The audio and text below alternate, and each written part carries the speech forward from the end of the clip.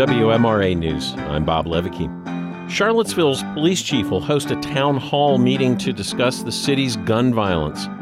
A federal judge rules that a lawsuit filed by a former employee against Albemarle County Public Schools can move forward. And the General Assembly adjourns without passing a budget, but they did manage to accomplish other goals. This is the WMRA Daily for Monday, February 27th.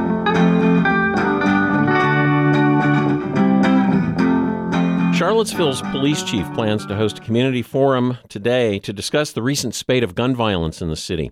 The Daily Progress reports that shootings have taken 11 lives and injured at least 21 people in the city of Charlottesville and surrounding Albemarle County since September. In Charlottesville alone, there have been 3 homicides since the start of the year, according to city police. Police Chief Michael Kachis has invited Charlottesville residents to Old Trinity Church on 10th Street at 6 p.m. this evening for the town hall-style event. Virginia is awarding about $1 million to 4 localities, including in Highland County, to clean up brownfield sites. The Brownfields Assistance Fund helps clean up environmental hazards on previously developed lands with the goal of reopening them for use. The fund also assists in preserving historic sites for public access. In a statement, Governor Glenn Youngkin said the grants will ensure more business-ready sites in rural areas. Brownfields in Highland, Accomack, Northampton, and Gloucester counties, and Chase City all received grants. A federal judge has ruled that a lawsuit filed by a former employee against Albemarle County Public Schools can move forward. A former assistant principal accuses the district of creating a, quote, racially hostile environment through its teacher diversity training. Whitney Evans with VPM News reports. Emily Mace alleges that after voicing concerns over anti-racism diversity training, district officials allowed staff to harass and intimidate her until she resigned in September 2021. Mace's lawsuit is backed by the conservative Alliance Defending Freedom. Phil Jeremita is a spokesperson for Albemarle Schools. The kinds of things that were discussed or alleged in the lawsuit that's not what the policy of the division is, and that's really not the intent of how we're working together to benefit students. And so it comes down to a matter of, can the claims alleged in the suit be proven or not? And we'll find that out. A judge dismissed Mace's claims that the division violated state law, citing sovereign immunity, but he permitted her federal Civil Rights Act claim, considering, quote, alleged repeated race-based comments, the school board's lack of intervention, and Mace's emotional and mental distress. Whitney Evans reporting.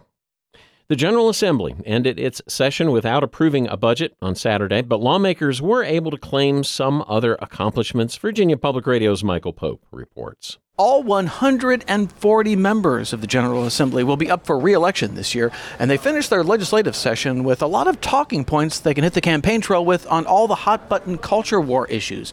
No action on those things, but certainly a lot of strong positions. Meanwhile, House Republican leader Terry Kilgore says lawmakers did make other major accomplishments, like protecting customers of energy utilities and beefing up workforce development. And it's going to get it out of all these little silos out here where folks have been saying they're doing workforce development, get it under one group, and this is how we're going to move forward. And then when businesses come to the Commonwealth, we can act faster and say, yes, we can train your workers. The leader of the House Democrats, Don Scott, agreed the General Assembly did mark some major achievements when they weren't talking about abortion rights or transgender students. Those are the type of things that I think all of our constituents want to see. Workforce development, focus on education, dealing with the COVID learning loss that we dealt with to get us back on par and get us competitive. As for the budget, lawmakers can always come back for a special session to finish the job before the final deadline this summer. Reporting from the Capitol in Richmond, I'm Michael Pope. The Democratic Majority Leader of the state Senate, Dick Saslaw, says he's retiring. Saslaw said he is proud of the legacy he will leave behind as his nearly 5 decades in state politics comes to a close. Now, I served with a man whose father fought in the Civil War. I didn't fight in the Civil War, okay? Saslaw, age 83, was a businessman and Army veteran and the longest-serving member of the Senate, which he joined in 1980 after serving 4 years in the House of Delegates. Saslaw's news is just part of a recent flurry of retirement announcements as the ongoing legislative session has drawn to a close. It's not unusual for older adults to experience problems related to sleep. and 1 in 10 people over the age of 45 report memory problems getting worse. At the University of Virginia's School of Nursing, experts hope to learn how sleep and mental decline are related, and they're looking for volunteers to take part in a study from the comfort of their own homes. Virginia Public Radio's Sandy Hausman has that story. If you're 65 or older, feel like you're not as sharp mentally as you used to be, and have problems with sleep, the University of Virginia wants you. Nursing professor Megan Matos is leading a study in which participants will keep a sleep diary and complete a series of surveys over a period of 2 years. All of the assessments in terms of cognition and mood, quality of life, all of the things that we're looking at are going to be collected in the privacy of your own home when you feel like doing that. The research team hopes to enroll about 150 people and will provide half with access to a free online program to help with insomnia and other difficulties sleeping. Shut-Eye Oasis is specific for older adults. And so it touches on things like getting up in the middle of the night, needing to use the restroom. That's very common. Or wanting to take naps during the day. The goal is to answer one big question. If we improve sleep, can we also improve somebody's brain health? The hope is that we can, perhaps preventing or at least delaying the onset of Alzheimer's disease and other forms of dementia.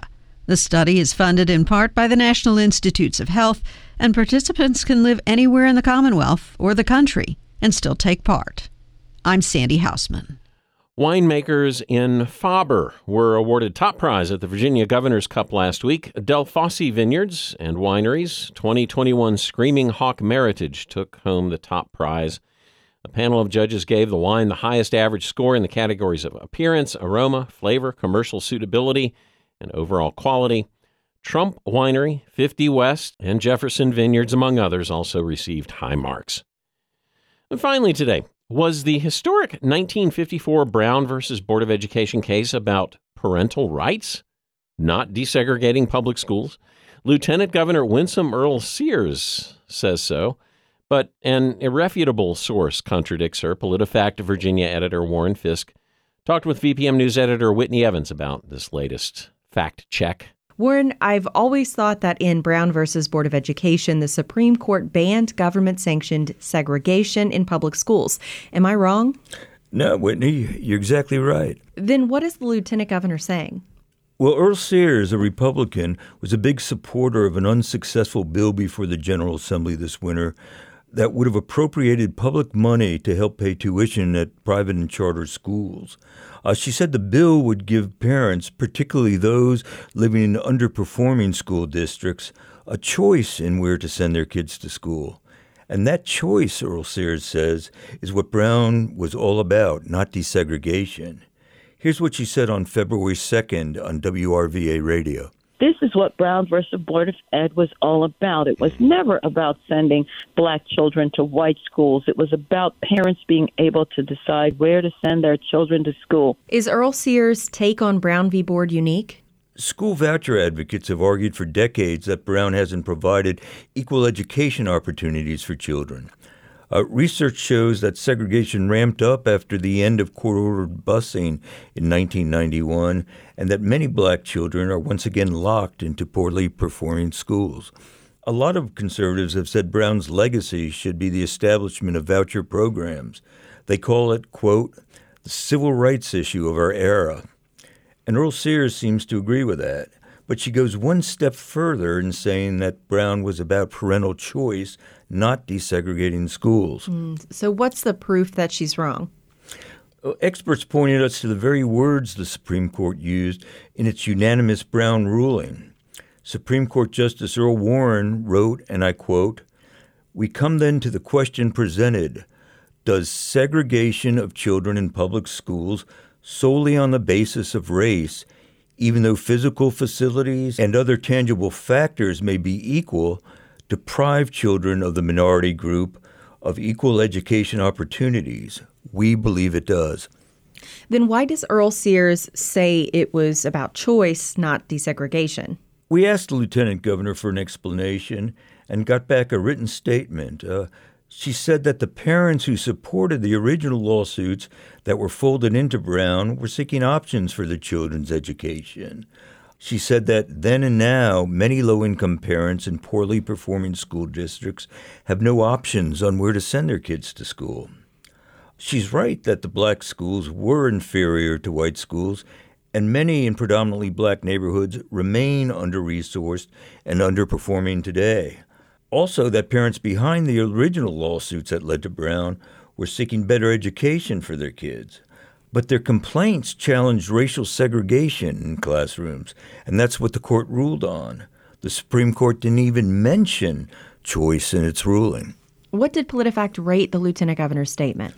Well, again, Earl Sears, in seeking a voucher program for Virginia, said Brown was not about desegregating schools. It was about parental choice in where to send their kids to school. The very words of the Supreme Court's Brown decision contradict her. So we rate Earl Sears' statement false. All right. Thanks so much, Warren. Thank you, Whitney. PolitiFact Virginia editor Warren Fisk talking with Whitney Evans of VPM News. For WMR8 News, I'm Bob Levicki. Thanks for listening, and enjoy your Monday.